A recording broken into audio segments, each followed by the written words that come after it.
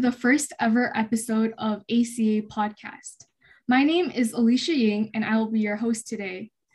This year, I am ACA's post-undergraduate liaison and second year cognitive science and math of computation major. With me, I have two of the five founders of UCLA's American Chinese Association, Keith Lee and Valerie So. Keith Lee is a photography professor at Foothill College in Los Altos, California since 1996, and in 2014 was a Human Rights Education Fellow at Stanford University. He teaches classes in the practice of photography as well as the history of photography. He continues his interest in documentary photography and the visual arts. Valerie So is an Asian American Studies professor at San Francisco State University and is the fourth generation Asian American. In her free time, she's a filmmaker. Thank you both so much for joining me today. Thank you so much for having us. I didn't realize this was the first episode, so it's kind of fun that we get to be the inaugural guests. Oh yeah, this is a great idea. Really great idea for ACA to pursue awareness and spreading the part of the history too of ACA. Yeah, ACA has a YouTube channel and we have various social media pages, but this year I really wanted to see what we can do in terms of podcasting and trying out different mediums of social media to spread awareness and also grow our voice and educate other undergraduate students. So obviously there's been a really big difference from when ACA was founded in 1982.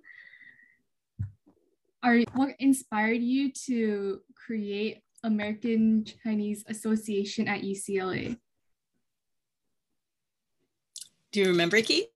Well, yeah, it's kind of a long story for me. I actually came to UCLA from UC Berkeley, where I spent my first 2 years as an undergraduate. It was there that I took many Asian American Studies courses, and I learned more about the experiences and history of Asians as they came to America and the struggles they still face, as a people, whether you're a citizen or not. It was an eye-opening experience for me. The first event I consciously attended was a celebration of International Working Women's Day. I met people there who invited me to join in the activities of the Asian Student Union, which is a student organization on campus. And little did I know that besides them, they had a ping pong table that was in their office and a place for me to park my bike safely because I rode my bike to school. And then I found out they were involved with other social and political issues of the day. And this included things that were happening on campus, such as departmental status, a struggle for departmental status for ethnic studies, a demand to rehire certain professors, and for the university administration to offer tenured positions. And this would make the department much more stable and have a future. So these things were starting to come into my mind. And I thought a lot about that, and it had a great effect on me. But I also learned that there were other interesting issues that came up that were headed by or participated by the Asian Student Union, which I'll just refer to as ASU. And there were issues such as the loss and disintegration of Asian communities in San Francisco's Chinatown and Manilatown and Japantown at that time. This occurred through imminent evictions of buildings that housed mainly elderly people. And so I participated in a lot of these demonstrations against this kind of urban redevelopment that was destroying these communities and their way of life. In particular, the effort to save the International Hotel, or the I Hotel, in San Francisco's Chinatown, Manilatown, it really had a great effect on me. I saw how hundreds and thousands of people from all walks of life, nationalities and ethnicities come together and organize around this important social issue. There were also issues at the same time around supposed reverse discrimination in college admissions at UC Davis. I was learning more about these issues, getting involved, and made me see how you didn't really have to accept the way things were. And it's possible to enact social change as a large group, bit by bit, of course. I think we also have much to learn from other communities of color, because we often face a lot of the same issues. Most recently, of course, think of movements such as Black Lives Matter that have brought greater awareness to social inequities to the betterment of all oppressed peoples. So when I did transfer to UCLA, I did see a need for a club or organization that could address the experiences of students of Asian descent who grew up in America. I noticed that one of the questions that you had posed initially was, what generation am I? And I think that's a really important question because, you know, on my father's side, I probably somewhere around second or third, depending on how you categorize that. My great-grandfather came to the United States first, then my grandfather, and both were born in China. Then my father came third through Angel Island Immigration Center. So the actual generational counting, as it were, would make me possibly third or second, depending on how you count that.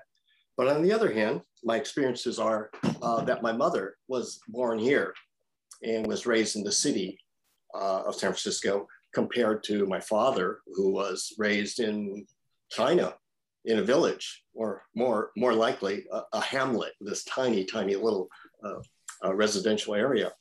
And so I've had the experiences of both. And I don't feel like I ever fit into any one of the particular generations as is typically described as far as experiences. So I was born here in the United States, in San Francisco, coincidentally. And so I grew up playing baseball, playing football, you know, loving rock music. I mean, those kinds of experiences I didn't really notice at UCLA. And that was one of the things I thought was important, was to find an organization that would address those needs, the experiences of someone who's been in America for a while, rather than a first or second generation student who actually still spoke, you know, their mother tongue. I didn't speak any Chinese. So that certainly kept me from joining any of the other organizations. So I decided to start an organization and met up with a lot of resistance, actually, from, believe it or not, the Asian American Studies Center, some of the other Asian clubs, Filipino Samahang, Chinese Student Association, Nikkei Student Union. Those organizations were all under an umbrella called Asian Coalition. And I don't know if they're still in existence, but it was an umbrella organization, and they had held a lot of sway. And I think they felt that if I started another organization and didn't just join up with the Chinese Student Association, which would have been difficult because they were speaking Chinese. They had come from Taiwan or Hong Kong and had a lot of different, more common experiences than I did. And I had been here in the US my entire life. So the things that I was used to, the things I loved, the things I like to do was significantly different. So I decided to start an organization, and to do that, you have to get signatures. And, you know, they can't stop you if you get enough signatures. And I happened to be in an art class, and I met up with someone who was also from Northern Cal, Oakland specifically, and who was Asian American, and I thought had similar kinds of experiences being in Southern California as well. And that person was Valerie So. So she was one of the first signatories to the petition. And so after gathering, I forget, maybe you needed 8 or 10, I don't recall, but, you know, and I would hang around the Asian American Studies Center trying to get signatures. And the other signatory was Kathy Shintaku, who was a fellow student that I was commuting to campus with at that time. So sorry, that's a long-winded story, but that's sort of how it got started. What prompted me to initiate this with Valerie and my other colleagues. That's really inspiring, that to hear a story where you see that there's something that is missing and you take steps to try to fill in the gaps. And I think it's something that a lot of us should probably do if we see some things going on in our world today that need change. And even though it might seem like a big leap and we might encounter obstacles finding a solution, it seems that like a small step taken by us might end up inspiring others and blossoming into something bigger. So once you were able to gather signatures and create this club, what was your experience founding it? Did you experience any further interactions with APC or Asian Pacific Coalition during that time? Or was it difficult to gather other students to join your organization? I think the first couple of quarters were a little difficult. And I think you'd have to remember way back then, the way that you would recruit people was not to have a sign or a table on Bruin Walk as much as it was posting flyers surreptitiously wherever you know, the little tear out paper ones with your phone number. And that was a very slow and painful process for somebody to actually look at that and call up the number and then find out more that way. So the age of email, the internet, and all of that has been, I think, great for organizing. Yeah, this is, of course, a way long before social media. So, and there were no smartphones or anything like that. So definitely was phone calling or talking to people in person, or yeah, it was very challenging in that way. I do want to emphasize what Keith said about why we felt like there was a lack of an organization for American-born Chinese, right? So which is why ACA came about, because like he said, the Chinese Student Union was, yeah, they conducted all their meetings in Chinese, in Mandarin, I believe. I think it was Mandarin, probably, right? Maybe some Canto, but either whatever it was, I don't speak it because I was born here also. And you know, not saying that there weren't folks who were immigrants in ACA. One of our first presidents, of course, Roger, was from Taiwan. I think he's Taiwanese, right? Roger, what's Roger's last name? I don't even remember. And for what it seemed to me, you know, there was a lot of enthusiasm when we started out. And we really quickly had a pretty strong core group of folks who wanted to be involved. You know, I mean, maybe it was only like 20 or so people, but they were all really, really, really dedicated. So it was really great in that way. And I think that for me, it was nice because just like kind of like Keith, you know, I mean, I was hanging out with Samahong, I was hanging out with NSU, and I was always thinking, why is there no Chinese group? Why is that? Not that I don't have anything in common with Samahong or, you know, the Japanese American students, but I did feel like it would be nice if we could focus on experiences of the Chinese in the US.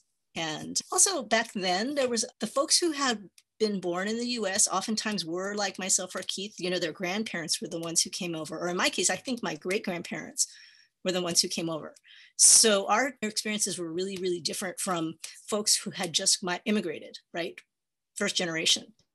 And of course, there was no internet back then. So we American-born folks could not access Asian pop culture as readily as you guys can. We can't go on the internet and look for like clips and stuff or whatever, or talk to people overseas. It was a lot more expensive to fly back and forth. We really felt rooted quite a bit in the US. And it was harder for us to relate to people at that time who had just come over. Nowadays, it's you know, people are a lot more transnational, right? There are people coming back and forth all the time, or you might not even have literally traveled to the Asia, but you might be really connected to Asian culture. There's also a lot more people who are immigrants than there are American-born Asians at this moment in history. Whereas when Keith and I were younger, it was probably the other way around, because there were a lot less Asian Americans, period. I want to say 0.5% of the US population was Asian in 1960, and now it's almost 7%. So more than 10 times as many Asian people live in the US now as did when me and Keith were growing up back in the dark ages, right, Keith?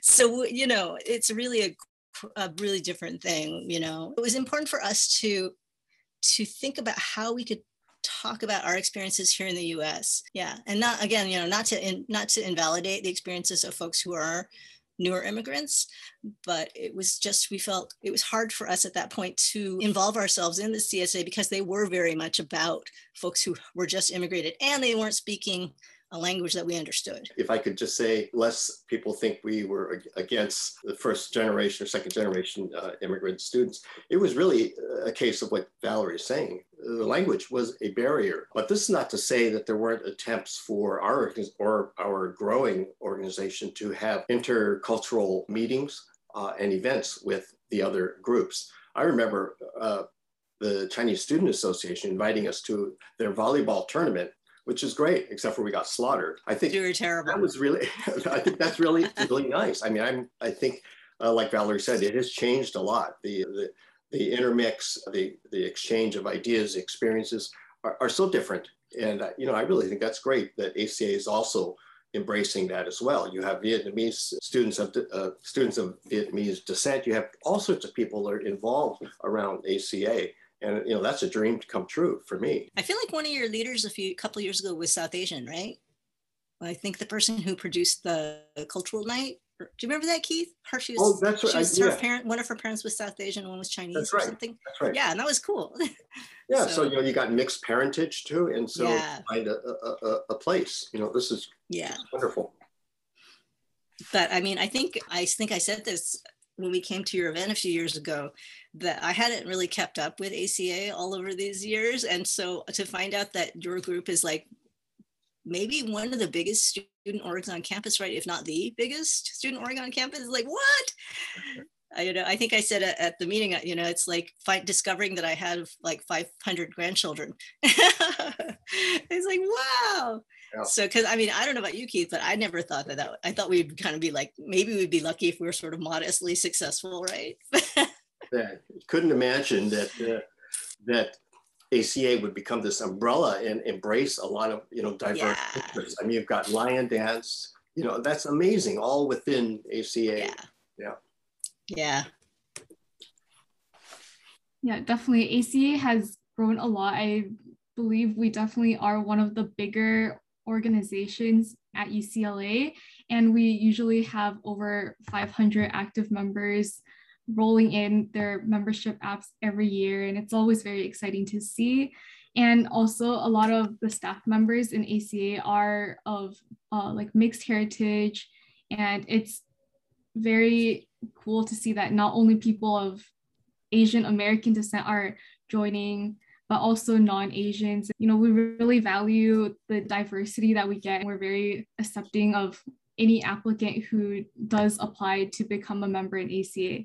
And so it seems that once you went through the process of creating ACA, other organizations were more accepting of you. Was this the case outside of the club environment? Did you experience any sort of negative stereotypes or racism in your classes, or was it generally very accepting even during the 1980s?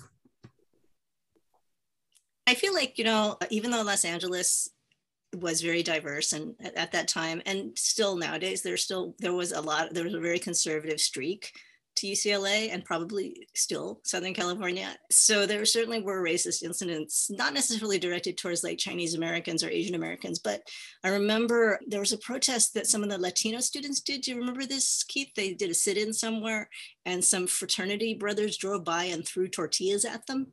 No, I don't recall that. Yeah, so stuff like that, like, whoa, it's just like blatant, right? So I think that ACA has always kind of been, or, we always sort of thought of it as a way to not only just like celebrate a culture, but also to sort of help Chinese Americans and Asian Americans, have their voices heard, right? And have more political and social influence, and not have to face these kind of discrimination or racism. So, working towards like social justice was super important, I think. Especially, I mean, back then there was, it was very important for us, I think. So, as well as having a place, that just to be like your social club. Yeah. I think that last year, ACA has started to take a bigger stance towards political activism, especially with the Asian hate crimes and Black Lives Matter and many other big movements that came out last year. But before that, they weren't as political heavy, and a lot of people just saw us as a cultural and a social organization to hang out at. Do you think that ACA should be an organization that takes a more political stance and has a bigger voice for the Asian American community, or do you think that it's something that should remain as more of a cultural and social organization for the Asian American community to latch onto without having? I'm only speaking from like the time that we went to see your show. The little performance was about Vincent Chin, right? Which is like a pretty politically loaded subject. So, I mean, I think that you guys are approaching it, even though it may not feel like you're like literally going to get people out to vote, you're still talking about political and social issues in that way. And I think what happens too is when you work together as a group, then you understand the power of mass action, right? How people working together are stronger than people individually. So you can hopefully mobilize that to work for common good. And, maybe common good is like having a really fun party. Sure, that's fine. But we're also like in really dire times now, right? We got the pandemic, we got all these Asian hate crimes, we have like attacks on democracy. So I feel like, ACA is really kind of positioned really well because you guys already have like this dedicated core of people, which is actually a pretty big core, who know how to work with each other, who trust each other. Not everybody's going to agree with necessarily like whatever you might think of as like a political position, right? But at least you can educate each other and listen to each other too, which is, I think, really great. Yeah, I absolutely agree. I think a point worth remembering too is just by being a member in ACA is a political act. It's a recognition, of the experiences. And I was really elated to see last year the ACA came out with that support statement of Black Lives Matter. That was like fantastic. Mm-hmm. Yeah, because you're not saying, oh, we all are just Americans, right? Blank Americans. We just fell into this melting pot. You're saying, no, we also are Chinese American, right? We also have, or Asian American or whatever, or we also appreciate Asian American and Chinese Americans. And so we are not pretending that we're just our sort of generic so-called Americans. Asian Americans are Americans as well. So yeah, I mean, otherwise, why would you join a group that's called Association of Chinese Americans? I don't know if ACA for the future needs to situate itself as a political organization or even become more political necessarily, although I think it would be a good idea. But what's more important is that I think ACA puts themselves out there in every aspect of society, whether it's political, social, cultural. I think that's an important thing, just to be a part of America, be a part of a community that's trying to build, a better society in some way, in everyone's way. Yeah. I mean, as you leave UCLA, hopefully not too soon, and go out into the wider world, there's a lot of opportunities for you to continue the so-called work of ACA, the ties you've built and the experiences you've had together. I really love the alumni aspect of ACA. That's just amazing. Yeah, personally, when I saw the Black Lives Matter post from ACA, I was pleasantly surprised, as during that time I was not as actively involved in ACA, and that like seeing that like Asian Americans stand in solidarity made me like want to be a part of ACA and also support other organizations and groups as well as ourselves, and then also kind of grow ACA more.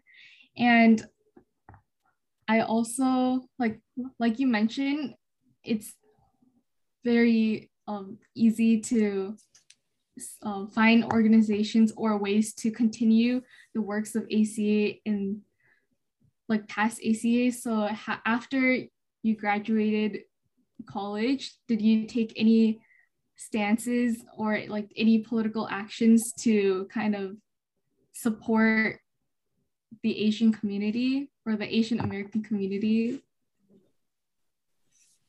That's a really good question. I'm going to back up a little bit. So when I grew up in a very white suburb, right? Even though I was in San Francisco Bay Area, it was pretty white. And so when I came to UCLA, that was maybe like the first time I really hung out with a lot of Asian people. And I took a lot of Asian American studies classes, right? And we were at ACA and I worked for Pacific Ties, right? The newsletter. And so all of those things really changed my perspective. At that time, there was no Asian American studies major at UCLA. And in fact, as Keith said, just like at Berkeley, there was not even an Asian American Studies department. There was just a program. So they were not a granting department. They couldn't give you a degree. So now there is, right? You can get an Asian American Studies degree. So having that experience where I all of a sudden learned a lot more about being Asian American and Chinese American and understanding the history and the struggles of Asian Americans really changed the way that I think about myself. And, I teach in Asian American studies. So yeah, I think it really definitely was a super important moment for me in my life. Yeah. I think the importance too of this awareness and how people could educate one another is important. Like Valerie said, I think, I got a lot of my grounding by taking Asian American Studies courses. And as you know, this past year, California is mandating that as having to take an ethnic studies course as part of the requirements. And I think that's another great move. I was recently on a ethnic studies hiring committee, and I just couldn't believe it. I mean, the candidates were amazing, the experiences they had, the degrees and everything. But I just said that's exactly what needs to continue. You need a mechanism such as ethnic studies until everything is equal in the world. You really need some way to perpetuate that, to promote the contributions of Asians and, of course, other ethnic peoples to America. That's so important. Yeah. Otherwise, the history and the story of the U.S. is incomplete if you ignore the experiences of people of color. Yeah. I recently took a few classes regarding the histories of people of color, and after actually genuinely learning about those histories and seeing how many gaps there are in US education, I realized that it's important for us to be more educated about the past, not only from the perspective of a Caucasian American, middle-class American, but also of other stories of people of other backgrounds entering America.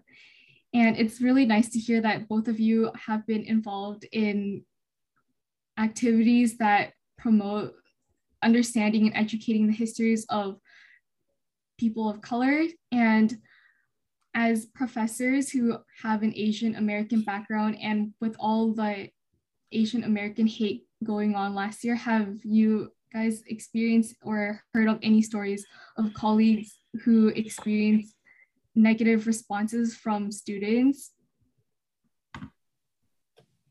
From students? Or from students who might not be who may be frustrated with the COVID situation. Well, luckily I teach in Asian American studies, so I don't, most of the people who are drawn to those classes have a pretty progressive point of view in the first place. And also I'm at San Francisco State, so, same, right? But yeah, I mean, I think there's definitely been, historically, of course, there's been a lot of resistance to that, but even in my own personal teaching experience, when I've taught elsewhere, not at San Francisco State, there's some resistance. Yeah, like people don't understand the importance, mostly non-Asian people don't understand the importance of studying Asian American studies, right? Or learning about Asian American stories. So I think gradually it is changing though. So unfortunately right now we're in this crazy transition period where everybody's just like losing their minds, but I'm hoping that it'll settle down. We'll see. Well, I often think of the example of the building of the Transcontinental Railroad across the United States.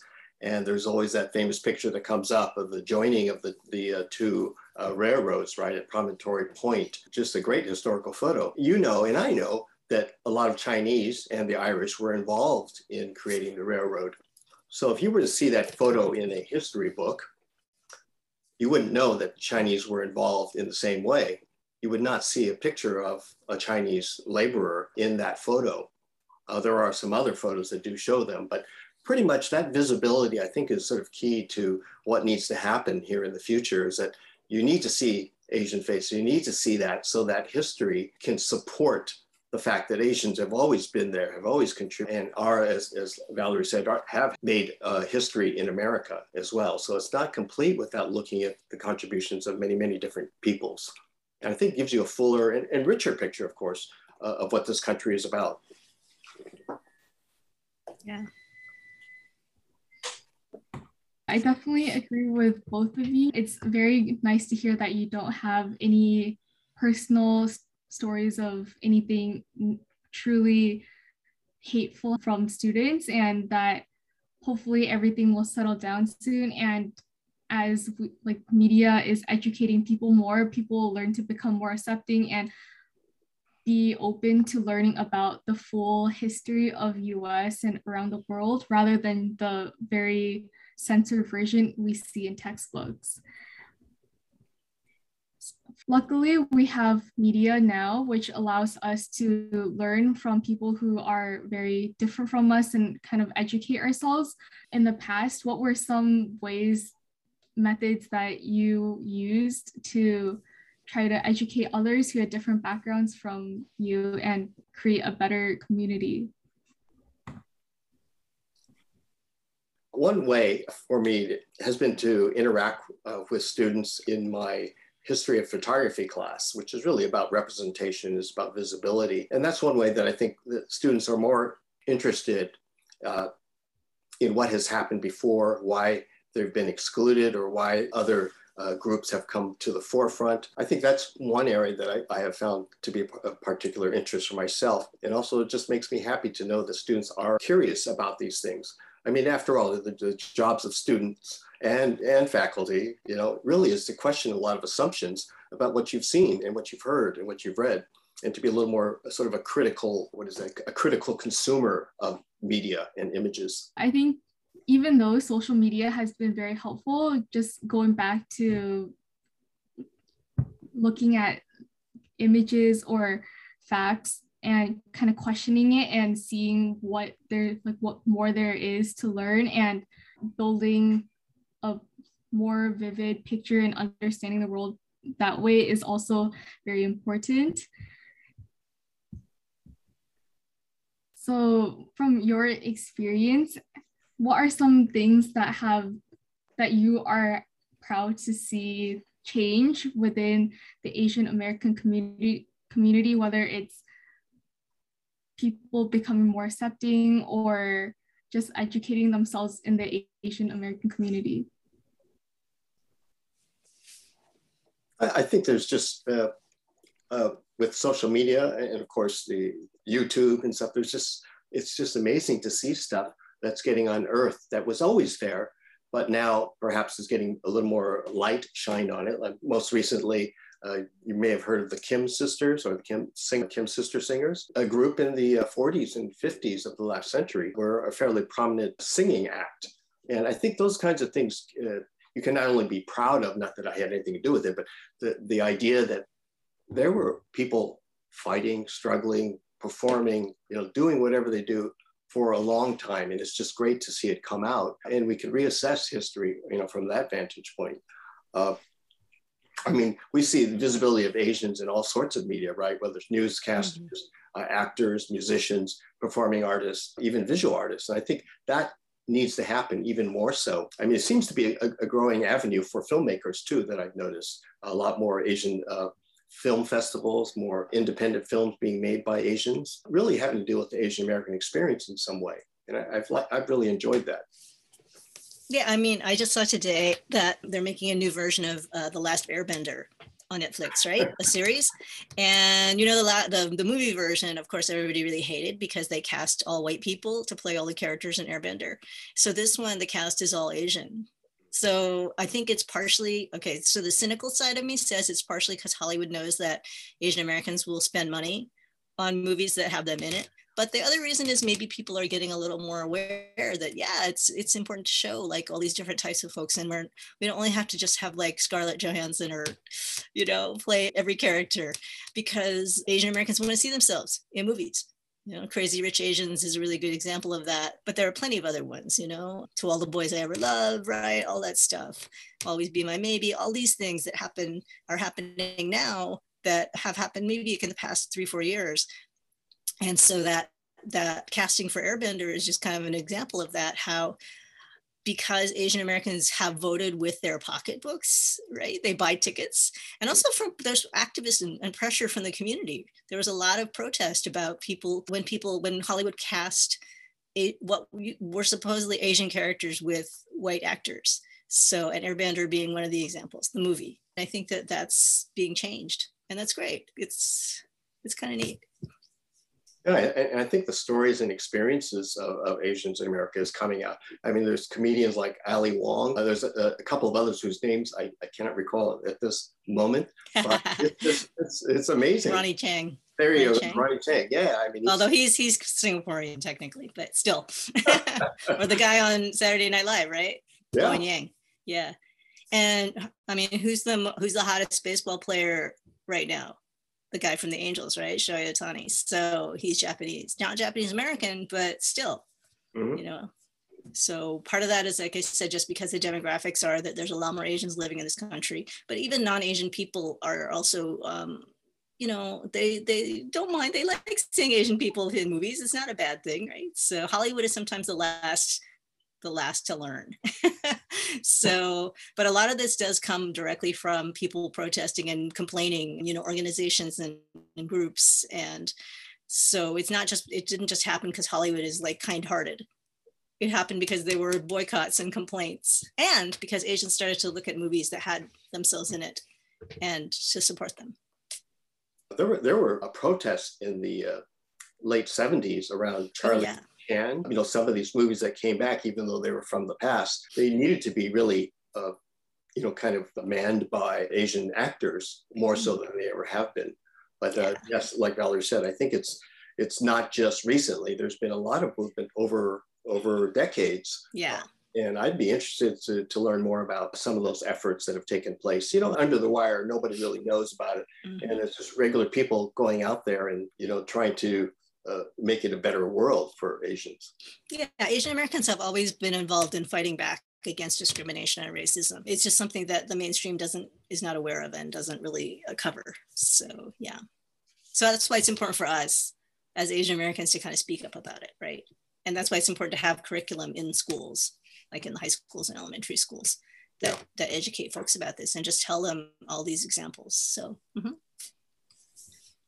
It's definitely really nice to see good media representation rather than the stereotypical like nerd or like basic docile Asian American stereotypes being perpetuated. I think it's really inspiring a lot of young people these days. It's good that there's more and more content creation regarding Asian Americans and just people of color in general, rather than directors casting Caucasian actors to play these roles, making it less authentic. And it's also nice to know that Asian Americans have always been fighting behind media, even though they aren't always portrayed by media. So if you could go back to the past, is there any actions you would take to possibly perpetuate this movement and create a more welcoming America for Asian Americans or any minorities? Oh, that's a big question. Well, I believe what is the wish of most people, and if I could quote Martin Luther King Jr., that in the final analysis it is for one to be recognized for the strength of their character, right, and their contributions to helping make the world a better place. And this includes efforts at social justice as well. But I just, if I could take a step backwards about the performing artists and actors we've been talking about having more roles filled by Asian actors, I'd also like to expand that, and there have been movements towards that. It's not colorblind, but it's now to have Asian actors play King Lear, to play other roles that are not necessarily Asian American based. If you look at some of the plays that occur in the UK, they have some really wonderful, I forget, it's not role blind, but you have actors and actresses that are not of that ethnicity playing roles because it's the role and not based on their appearance.